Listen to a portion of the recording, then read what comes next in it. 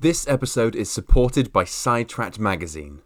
Welcome to Between the Mountains, presented with the British Adventure Collective.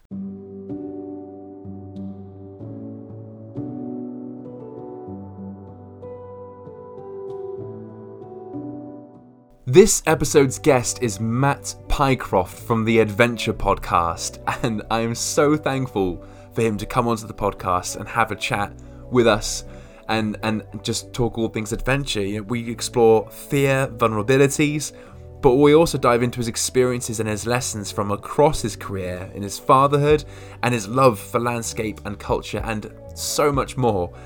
Matt's quality of answers is exactly as you'd expect from the majority of you who may well listen to his podcast already, his own podcast, the Adventure Podcast. And it's his quality of answer that led me to keep the quality of the interview. Long story short, and ironic for the two podcasters to get together, and we have internet issues, but we had to leave Zoom and go onto a WhatsApp video call, and at times you hear some tapping from my headphone microphone, but you also hear at times me laughing from his from his phone into his own microphone. And for that, I kind of apologise, I kind of don't. Matt's a funny guy, so I laughed a couple of times. But I really hope it's not a bother. I don't really think it is. It's just not the usual standard we go for. But Matt's answers were just so incredible and inspiring in my mind anyway, that I thought, let's keep it, let's not redo it, and let's see what you all think. And as you may have heard as well, an announcement shortly before we get into the episode. The Between the Mountains podcast is now presented with the British Adventure Collective, and we'll go into a bit more detail with that perhaps in next week's episode, because I don't want to ramble on too much here. But they are a fantastic group of adventurers coming out of Britain, and go check them out in the links. We've already had interviews with Emily Scott and Aaron Rolfe, who are from the British Adventure Collective, so I implore you to go and listen to them after this. But more details on that to come. I'll leave their website in the show notes for you to go and check them out as well. In the meantime, here is the interview with Matt Pycroft. I do hope you enjoy it. Perfect. So Matt, welcome to the podcast. It is an absolute pleasure to have you on today. How are you doing? Yeah, I'm good. Thanks very much for having me. It's been months of trying to make this happen, so here we finally are. Yeah, well, I mean, we've both been busy, but I think more crucially, what I've seen you doing finally is heading abroad again, which is exciting. How does that feel? Yeah, it's been. I have to be careful not to sound ungrateful, but it's a double-edged sword. I mean, for the last decade, I've travelled. Not full time, but a big chunk of my year I've been travelling in one way or another. Lots overseas and lots in the UK, just Scotland and Ireland. But yeah, obviously lockdown hit and that all disappeared. And then 2021, first time I travelled overseas in 16 months was to Portugal, doing a shoot out there with Sidetracked Magazine. And I mean, it was really odd getting on a plane, really odd being overseas. But then since then, work's ramped up again, life's ramped up again. I've been all over the place. I've been filming in California, just got back from Antarctica, and I leave for Panama in a week. So and I had a daughter in lockdown, so life's changed again, running a business, running a podcast. It's all, and international travel doesn't make any of it any easier. So I wanted to dive a similar structure to, so many other things. I wanted to dive right back to the beginning for you. So I think you said growing up in Grimsby, that you were a wayward and wandering child. And I wanted to really sort of delve a bit deeper into just how pivotal the Outward Bound trip was for you. I mean, if there is one life-changing moment or one defining moment, it's that. I mean, I should be careful not to do my parents a disservice. I had a wonderful childhood in many ways. It was just very normal as well. Like I'm not from the Lake District. I wasn't born in Zimbabwe, like lots of the people I've interviewed over the years. I was born in Grimsby and I was brought up in Skegness. And for those who don't know the geography or the places, Grimsby, I mean, the clue's in the first four letters. And Skegness is where lots of people go on holiday and stay in caravan parks and go to Butlins. And, it was just a normal childhood where I spent a lot of time playing computer games, a lot of time building dens in the woods, and a lot of time skateboarding. Nothing more exciting or exceptional than that. And, we did the family ski holidays when I was a teenager. And we used to, before that, when I was younger, used to go to Cornwall, that sort of thing. But outside of that, and then when I was 15 or 16, school offered me an opportunity to go on Outward Bound, and I didn't know what it was. I'd never heard of it. I just got told I could go and spend some time. The first one I did, it was in Scotland, and it just quite literally, there was a snap moment where it changed my life. And there's a long story around how I got into, adventure filmmaking, things like that. But essentially there was this one outdoor instructor, Alan Stewart, who had been our tutor for this 3-week course. We've been canoeing, we've been kayaking, climbing, and all these amazing adventurous activities that I'd never done before.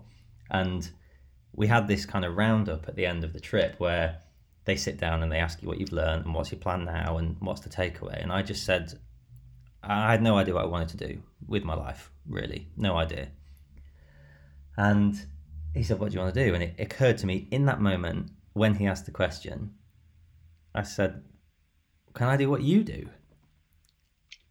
And it only just occurred to me that he was a human being, he was a person, rather than just like school teachers. Like if you see a school teacher in Morrison's or Tesco's, you're like, why aren't you at school? What are you doing in the real world? And it was like that. And I just thought, oh my God, this is your job. I want to do what you do. So again, long story short, skipping a lot of years, but I went down the route of wanting to be a mountain guide and ended up drifting into adventure film. But so, as I've said, that experience was the most formative experience of my entire life, I think. Yeah, absolutely. And you've done since then some huge pieces of work. I think I can't remember where I saw it. Is it your LinkedIn? You talk about is it the United Nations and the Bill and Melinda Gates Foundation? So you've done some huge pieces of work. But going to those early days, and I suppose skipping a lot of years from Outward Bound to this point, from making sure your camera's gear ready to work in low temperatures in Kulusuk to carrying step ladders up Scottish hills. What are some of those early lessons and experiences that stick with you from those early days? Oh God, that's a good question. I mean, I did an internship when I was 21 with a Polish photographer called Lukas Wojciechowski, amazing climbing photographer. And that was really formative, and I learned lots about just kind of that the world doesn't owe you anything. Like, this is hard. It's a hard place to work. It's a hard industry to work in, and there aren't many seats at the table. And I learned that it's a right. It's not a right. It's a privilege being able to do this sort of thing.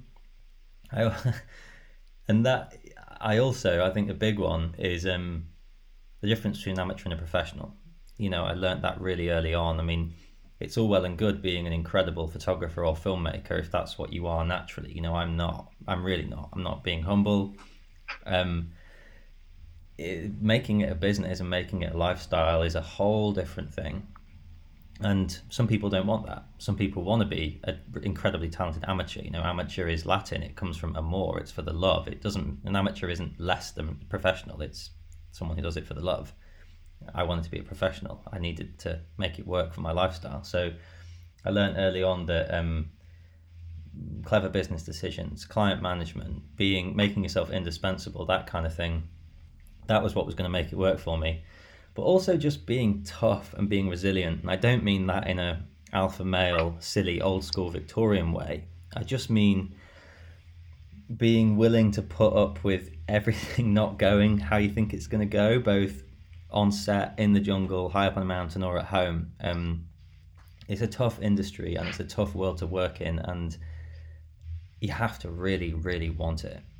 And there are, people see the glory moments, and people see the bits that look amazing, but actually there's so much graft and hard work that goes in behind the scenes. And I have had untold numbers of moments thinking, why am I doing this? What is this for? And then there are other moments which aren't summits or high fives where you just go, oh, that's why. Yeah, but I mean, in a way, I suppose it's going to sound super old, but I'm almost of like the past generation now who I did an internship and I did carry step ladders up hills and I did all of that stuff that seems to have kind of disappeared now. But it was incredibly valuable. Your recent Aldo Kane episode that you've put up as well, which was a pleasure to listen to. I know you talked about having a thing at the moment for big white bearded white dudes talking about vulnerability, and I was thinking, those early lessons are important, but you still learn throughout like the whole process. Are there any particular things at the moment at the forefront of your mind that you're really trying to work on improving, even if it's already good? For me as an individual, you mean? I interpret it as you will. I mean, as an individual, as a professional, as a father, as an adventurer. Yeah, I mean, I'm terrified of my own ego. I'm terrified of my own ego. I'm terrified of my own self-importance, and I'm terrified of my own insecurities. I think like it's such an interesting balance. I don't think it's brave to be a big, strong, white alpha male. I don't think it's brave at all. I think it's really easy. I think what's brave is really accepting your flaws and looking at them and trying to work out how to either turn them into strengths or overcome them. We can't all be perfect people, but the balance of just in a world where everybody judges everything you do, especially in a creative industry, people just write a comment on YouTube or tell you that something's a bit long or a bit boring, and you've just spent 6 months making that thing. And I need that feedback. I want that feedback. I'm an extrovert. I rely on external gratification, validation. I hate that I do, but I do. And I don't hate that I do, actually. I used to hate that I do. Now I just know it about myself. But I am constantly trying to balance ego/confidence with crippling insecurity and imposter syndrome. I don't want to do that thing, but I'm potentially doing this job this summer. I can't say what it is now, and I haven't got the job yet, but it feels really close. And I have moments where I think I deserve this. I've worked for 12 years to get to this point. I am the person for this job.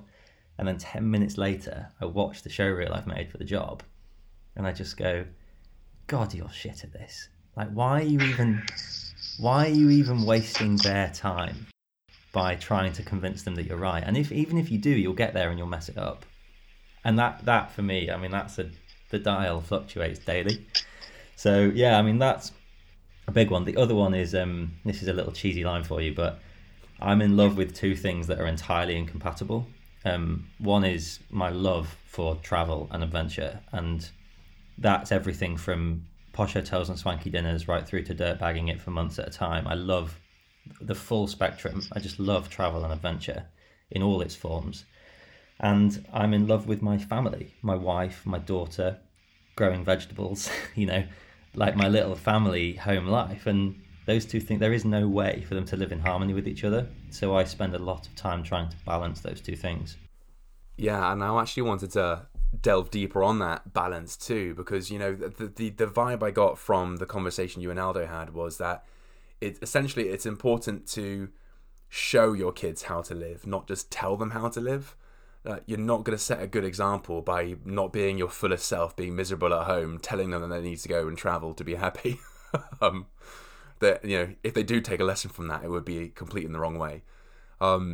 So yeah, diving deeper on that, you've got those two kind of opposing passions, and I know from my own experience too. How in those first 11 months of your daughter, especially, how have you managed to balance those things? Probably not particularly well. If I'm being really honest, I think my wife would listen to this and say, "Don't you dare say that you've been the kind of ever-present, loving, doting father." I mean, at the start, I absolutely was, and I did the kind of early morning shifts all the time, sat there pre-dawn, watching reruns of River Cottage with a tiny baby sleeping in my arm. It was great. I loved that. And then the summer I worked really hard, and then the winter I've been away. I was away for a month in December, and I missed first Christmas. And that was a decision we made together, my wife and I. But the balance has been, it's hard. It's actually impossible, and I accept that. My wife knows that. She's a touring soprano and actress, so she understands my lifestyle. That's probably why we work so well. But it's just a constant game and constant struggle. But I don't find it difficult to justify it to myself. Because actually Leo Holding said to me on the last expedition I did with him, I asked him how he justifies the risk. We were sat in base camp underneath an old parachute that we'd turned into a storage area. It felt like Indiana Jones, and sat there interviewing Leo Holding. It all felt a bit surreal. And he just said to me, I just want my kids to see me living with passion, and I want them to see me living authentically. And whether they want to be a ballet dancer, whether they want to be a car mechanic, whether they want to work in Tesco's, whatever it is they want to do, I want them to do it with the same passion and the same fury that I do what I do. And so that doesn't mean I get to bugger off around the world for 9 or 10 months a year, but it does mean that I have to live my life authentically, which involves, for me, travel. And I have my reasons for justifying that in the modern world, some of which people can argue with, and they're welcome to, but I think it matters. I think it's important. Yeah, absolutely. It's it's a difficult topic, isn't it? Because you want the absolute best for them, but you also need to be yourself in being a parent. And I guess what comes to mind is that it's fluid. The situation that is now is not going to be the situation that is not just the forever, air quotes, but month by month. Especially with what you do, you're going to be away for a month or two at a time, but then you're going to be back for a time. And I think there are so many parents who think sitting in a room on their phone on Facebook is being with their kid. And no, being with your kid is being with your kid. And when you are there, you're present. And then that's what builds the foundations and the bonds, I think. Yeah, and I learned early on, I mean, it hit me actually like a freight train, is to just not judge other parents. I think it goes one of two ways, but I just now look at everyone and think, you do you. I'm going to do me. I flip my daughter upside down and throw her into the swimming pool when she's little, and I feel the right to do that. I know what feels right for me. But when I'm home, I'm there. As in when I'm in the room with her, I'm there. I'm not trying to be somewhere else. I'm trying to be there with her. And that, yeah, I get it completely. It's about quality time, not just time. I view my whole life like that. I struggle. I can be a little bit intense, I suppose, just because I do everything at 100 miles an hour, which is a huge flaw. I try and twist it to being a strength, but everything needs to be done properly and at speed and with intensity and fury. Yeah, absolutely. Yeah, it's almost like two ways of getting the most out of everything, isn't it? I suppose for someone like me who is home the majority of the time for my daughter, 100 miles an hour wouldn't work. It would work as a parenting tactic. I mean, don't get me wrong. All the parents who say, "Oh, the years just fly by. I don't know where they've gone." I've taken that advice, and so I actually do things with Penny, and I actually personally feel every single one of those years she's been alive. I don't think they've flown by at all because I do stuff with her. But then for you, yeah, I think 100 miles an hour because your environment is changing so much. You could argue that's maximizing the most out of your time there. But do you ever get burnt out? Oh, I think I'm a bit burnt out now, actually. Because of the way I live, I go through these big phases of like needing some kind of downtime, which is never time off, but it's slower paced. I've had a really intense 2021, and I'm just feeling a bit tired, a bit lethargic on a daily basis. And like, I'm old enough now and I've done this enough that I know that this is just part of the process. It's not a worry. It's not a problem. It's like taking a rest day as a runner. I run a lot, and a rest day isn't a bad thing. A rest day is part of the process. I can do that with my life over a longer linear period. I can have a month of gentler, quieter time. I don't know when I'm going to get that, but that's a different conversation. In theory, it's there. Yeah, exactly. Well, I wanted, on that topic of burnout and something you mentioned earlier, which is imposter syndrome. You're someone who travels a lot, and you've been, you look at the places you've been. It's the majority of the landscape as far as boundaries go, and we had a little conversation before recording that. As far as the sort of the invisible boundaries we as humans make, you've been to a lot of places. Where do you feel most at home? God, I'm going to give you the cheesiest answer to this. No, I mean, I feel most at home where my wife is. And I think that's because I've been really transient since I was 16. And I get quite lonely. Like, if I'm being really honest with you, like I'm not very good on my own. I'm such an extrovert and such a people person. And like, I really love my wife. I suppose that's a good thing, isn't it? And so I miss her a lot when I'm away. And then because she's a touring actress, you know, she tours for months at a time, sometimes years. And so wherever she is, I go when I'm home. She's on tour right now with the baby. So I've been in Liverpool since I got home from Antarctica. I feel at home on the road, which is the ultimate Jack Kerouac cliche bullshit for you, but I do. You know, we don't own a house, but we rent a house in Suffolk. That's the only place I've ever felt at home geographically, you know, bricks and mortar. And I'm not from there. I think my mum's from there. I went on family holidays there as a kid, and I've got lots of roots there. So I've moved there. It's the flattest county in England, I think, and I've moved there. But it worked. My wife and I both were really at home there, so it does work. That's an incredible answer. I mean, for someone who just so clearly loves nature and landscapes and people, to just come right home to what matters is that's a lovely answer. I like that.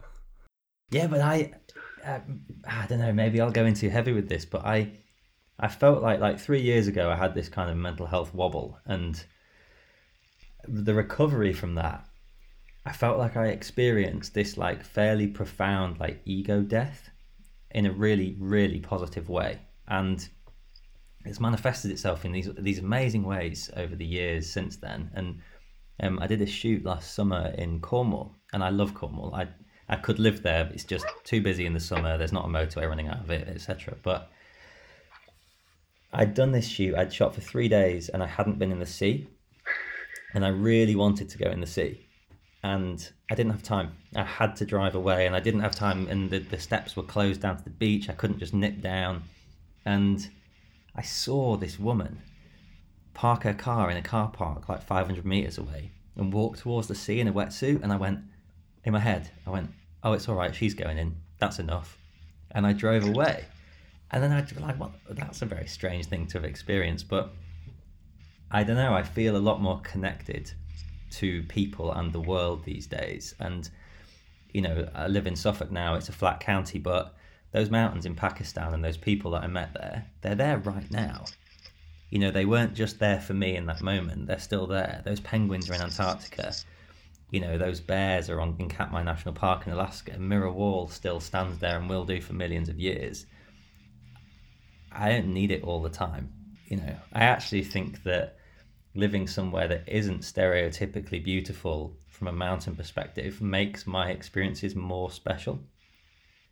Anyway, I'm rambling, but no, actually, that's a beautiful segue to my next point, which is that, you know, in the episode with Sean Conway, he was talking about how I think he described the UK really well, and he was talking about how potentially right now might not be a good time to identify as British. Different podcast, but certainly, you know, that was going to be one of my questions, which is that not just being home makes you appreciate when you're away, but when you're away, do you think, despite what is going on here in the UK, do you think when you're away it makes you appreciate being home more? Oh God, yeah. And I am a hugely proud Anglophile. I'm not embarrassed to say it or ashamed to say it, and actually I'm proud to say it. There's so much wrong with England and the UK right now. There's so much I don't agree with. You know, I am a kind of left-leaning deep thinker. And I'm embarrassed by lots of what happened. I'm obviously gonna, you know, I didn't want to leave the EU, and I'm happy to say that. But there's so much that's special about Britain because I'm from here, and there's so much special about France. So much that's special about France, especially if you're from there, etc. You know, I love folk music. I love stories. I'm obsessed with English and British folk music and stories, and I love the sea, and I love, you know, all of these things that make England special and Britain special. And yes, lots of them we're losing, and it's not about bunting and village fates anymore. But it's an incredibly special place. It's got a lot going for it, and I miss it. I miss it like mad when I'm not there. And whenever anybody says, "Where's the best place you've ever been?" I always say, Scotland, Skye, the coastline in Suffolk. It's not the answer they want, but it's the truth. Yeah, absolutely. You want them to say, "Oh, this random peak in Pakistan, which I did a first ascent on, and no one else is there." Yeah, Skye especially is beautiful. What's kind of clear is your passions for these things are deep rooted in emotion. When you go out on these cold house expeditions to produce this film and content, are you using that passion to try and portray into your work, or do they become different identities and you have a different purpose for what you're filming? That's a good question. This is a very interesting point. I work a lot in the brand world, right? So lots of my actual paid work is creating, what we call branded content or branded entertainment. And so there's always a client who is vetting what I do. And that's fine. Like, as I said, there's a difference between an amateur and a professional, and these people are paying me to create films for them. The expeditions are actually no different. I am going on these trips because somebody wants me to make something. And so I have their brief in my mind, but also they're hiring me because they want me to bring something of myself to those projects. So I definitely have a style. I definitely have my own opinions that drift into my work. And yeah, I hate the idea of not bringing something of myself to those trips and not being able to be myself. But equally, I also want to be present on those expeditions, which is often difficult. And, I like this mentality that I've developed over the years of, you're an expedition member first, regardless of your role, and then you're a specialist second. So I'm not, especially on the Leo Holding style expeditions, I'm not getting helicoptered to the top to abseil down and film it. I trudge through the jungle with my bag on. I sleep in the same hammocks as those guys. I eat the same food. We're part of the same team. And that creates a different dynamic. Rather than it being a film crew just documenting an experience, I am part of that experience. And that for me is, one of the greatest joys of everything I've done over the past decade has been being part of those high functioning, high performing teams and feeling like a valued part of that. That's been so special. Yeah. I also never dreamed I'd do it. I know you didn't ask that, but I think it's a really important point to make. People like me don't get to do things like that. And I think about that all the time. I am no rock star. I'm no superhero. I'm not special at all. I'm not an athlete. I'm always the least fit member of every team. I'm not a creative genius. I'm not an artist. I just worked really hard at something and wanted it a lot. Yeah, and I think about that all the time. Get myself into these weird situations. I was in Antarctica for Christmas. Just sat on top of this mountain with a pair of skis next to me, ready to do this first descent with a load of people. And I just thought, this is insane. My mum grew up in a house that didn't have an inside toilet, and here I am on the Antarctic Peninsula with skis on.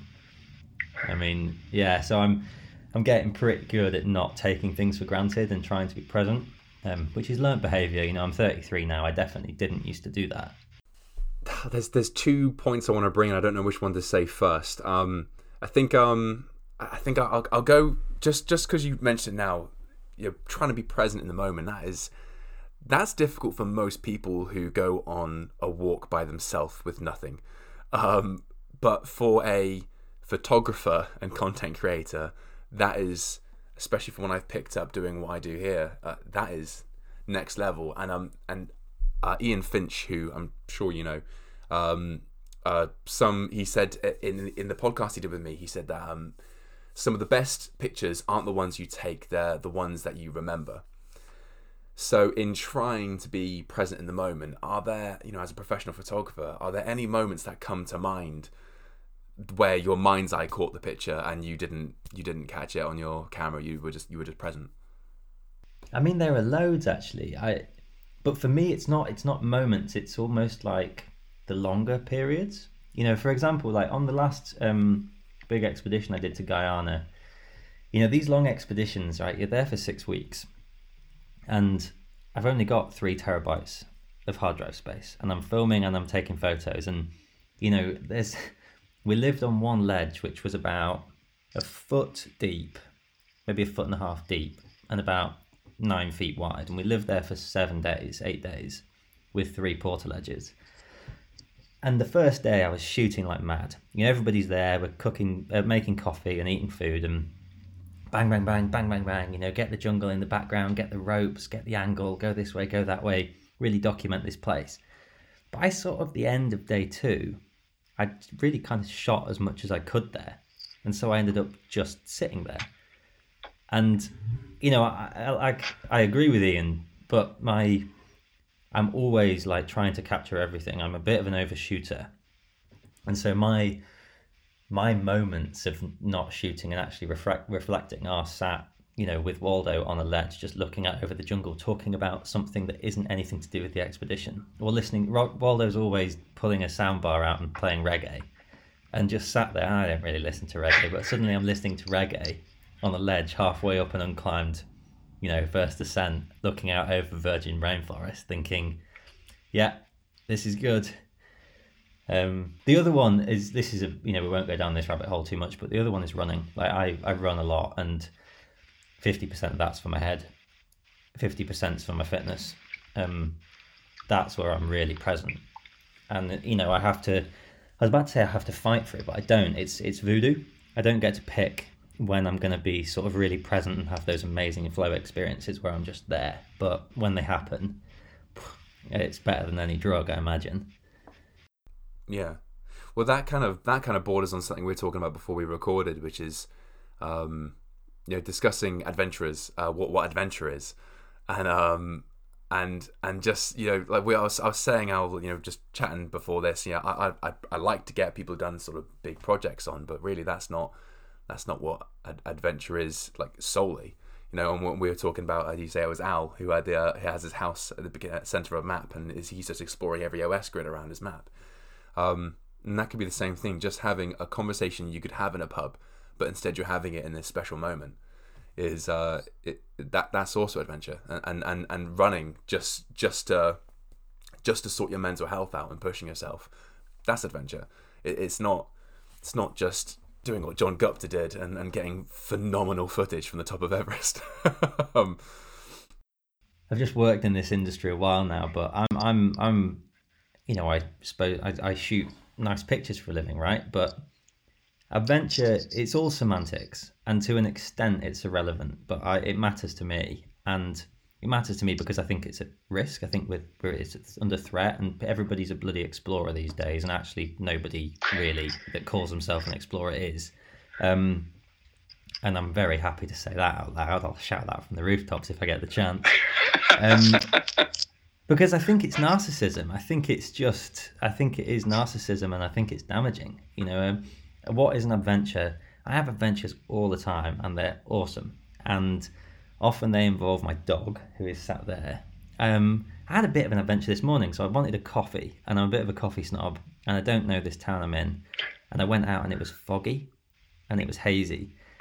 And I took the dog, and we wandered through these cobbled streets. I didn't know where I was going, and I stopped to look in the shop windows that were closed, and I could see smoke coming from a chimney, and I thought, oh, that person's up early and they've lit their fire. And, you know, I just wandered these streets that I've never walked before. You know, was it exploration? Sort of, for me, but really it was just a little adventure. And they give us these little dopamine hits and these little feelings of purpose and worth. And adventures, I think an adventure requires an element of physicality. It requires one to be moving, but it requires us to be present because we have things to do. Navigation, you know, or that physicality, that element of movement. We can't be doing something else because we need to be focused on this thing.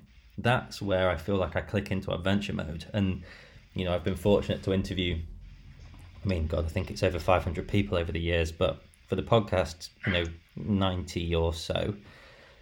And it's a recurring theme, that being present, having something to do.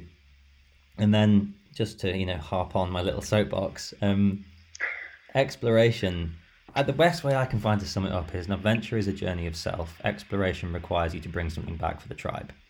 And that tribe could be society, global society. It could be, your particular little scientific outfit.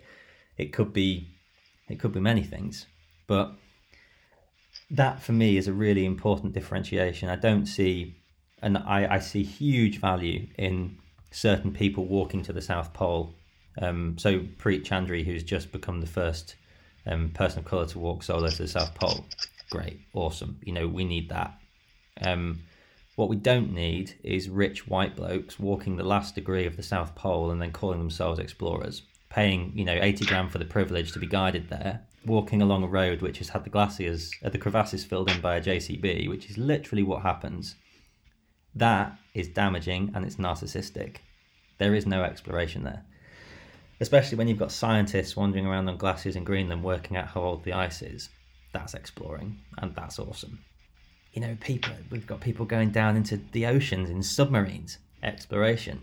I've got a friend who's going to the Karakoram this year, 3-person expedition, and they're all white dudes, but they're taking Google Map printouts as their maps because there's no maps of the area. So that's exploration, right? They're charting something. They're bringing something back for wider society. It also happens to be an adventure. I was gonna tie in what you said there. It struck me when you first mentioned it at the beginning of the podcast, and I've sort of sat on it. When you said that you're terrified of your ego and your self-importance, I was thinking that's not just personal. I think I mean, I'm not going to put words in your mouth. I'll let you say it. Is that also because it ties into what's going on with climate change in the world right now and how we are kind of insignificant? Yeah, totally. And we're all hypocrites, right? And the thing I think the problem at the moment is that there's so much disinformation and so much information. So I literally don't know the answer to what I should eat. Okay, I cannot work it out, not for love nor money, and I don't get why it's so hard for me to work it out, but it is. So some people tell me that I should be living some Paleolithic life where I eat red meat and do this, that, and the other. Others say I should be vegan. Some say that I should do intermittent fasting. Some say that intermittent fasting's bad. Some running coaches, highly regarded, will tell you that foam rolling is a waste of time. Others will tell you it's the secret to a healthy body. I cannot work out what the answer is. And that applies to climate change. It applies to everything we ever do. I don't eat avocados, but that, things like that. But the problem is we know too much and we've come too far. It's impossible now for us as a society to stop traveling, to stop living with what we need that purpose, but it's how do we find it? And, I find great purpose in growing food and being a good dad, but is that enough for me? I'm not sure I'd be happy if I could never travel again. But, and there's a huge but here, and I recognise how lucky I am because I have found a wider purpose, which I'm sure some people would criticise and say is just an excuse. And I'm not scared of the hard conversations, so they're welcome to get in touch as long as they're kind. But I genuinely believe there's this cheesy Attenborough quote, which is, no one will love what they've never experienced, and people won't protect what they don't love. It's the other way around, but you get the point.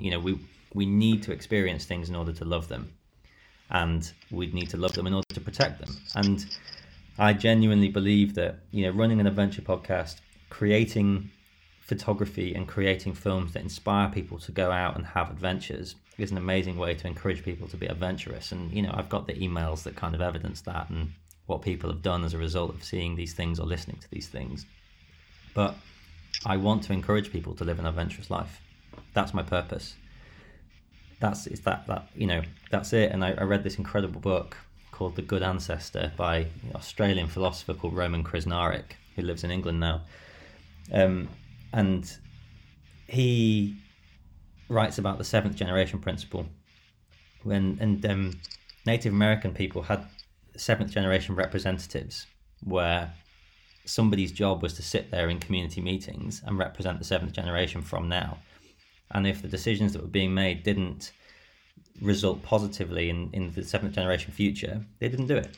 They just said, no, we're not doing that. I mean, imagine if we lived in that world. So what I'm trying to do now is behave in a way and live in a way and create a future that is actually positively influencing the 7th generation.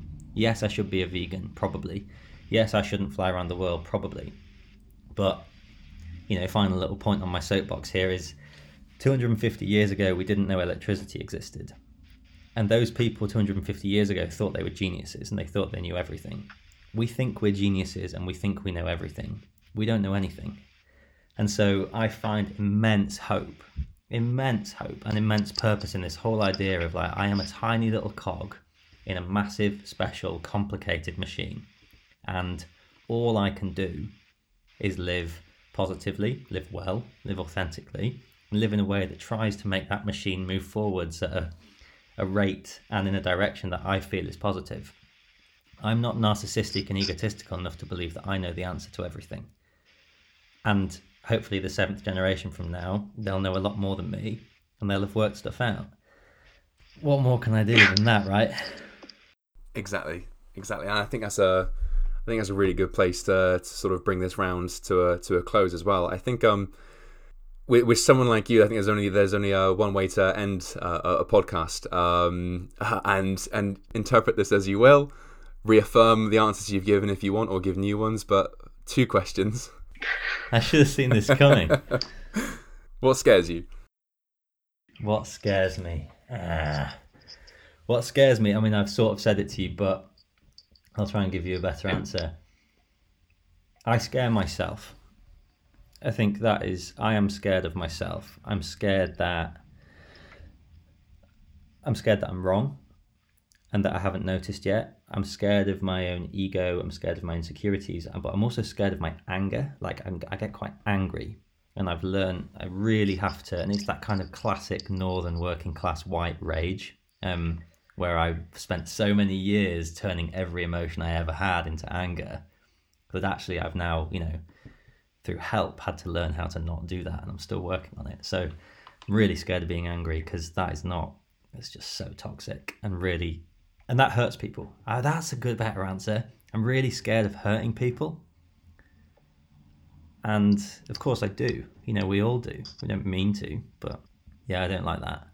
And then the last question, which is, you've given us one example. You might just want to reaffirm and summarize that, but what brings you hope? Yeah, what brings me hope is, purpose is inevitable, right? Having a purpose is so hopeful. What brings me hope as well is other people's passion. That's a definite one. I have to say my daughter, obviously, because that, she does, but it's the cheesy answer and it's a bit dull.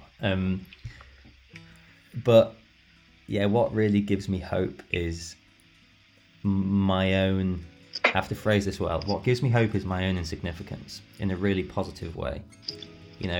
I don't believe that God has a plan for me. That's not the sort of person I am. I'm an atheist. I'm probably a bit more agnostic, actually, but that's for a different podcast, a different day. But that's relevant, right? I find power in how much I don't know, and the pursuit of knowledge and the pursuit of helping others find knowledge, and just recognizing that I'm on this little journey on my own. I think that's, really hopeful. Growing vegetables, that's pretty hopeful. Pretty awesome thing to do. The innocence of my dog. Matt, I think that last one is the most important one. Yeah. Well, listen, Matt, thank you so much for coming on the podcast. That has been truly incredible. Thank you. No, thank you. It's great to chat.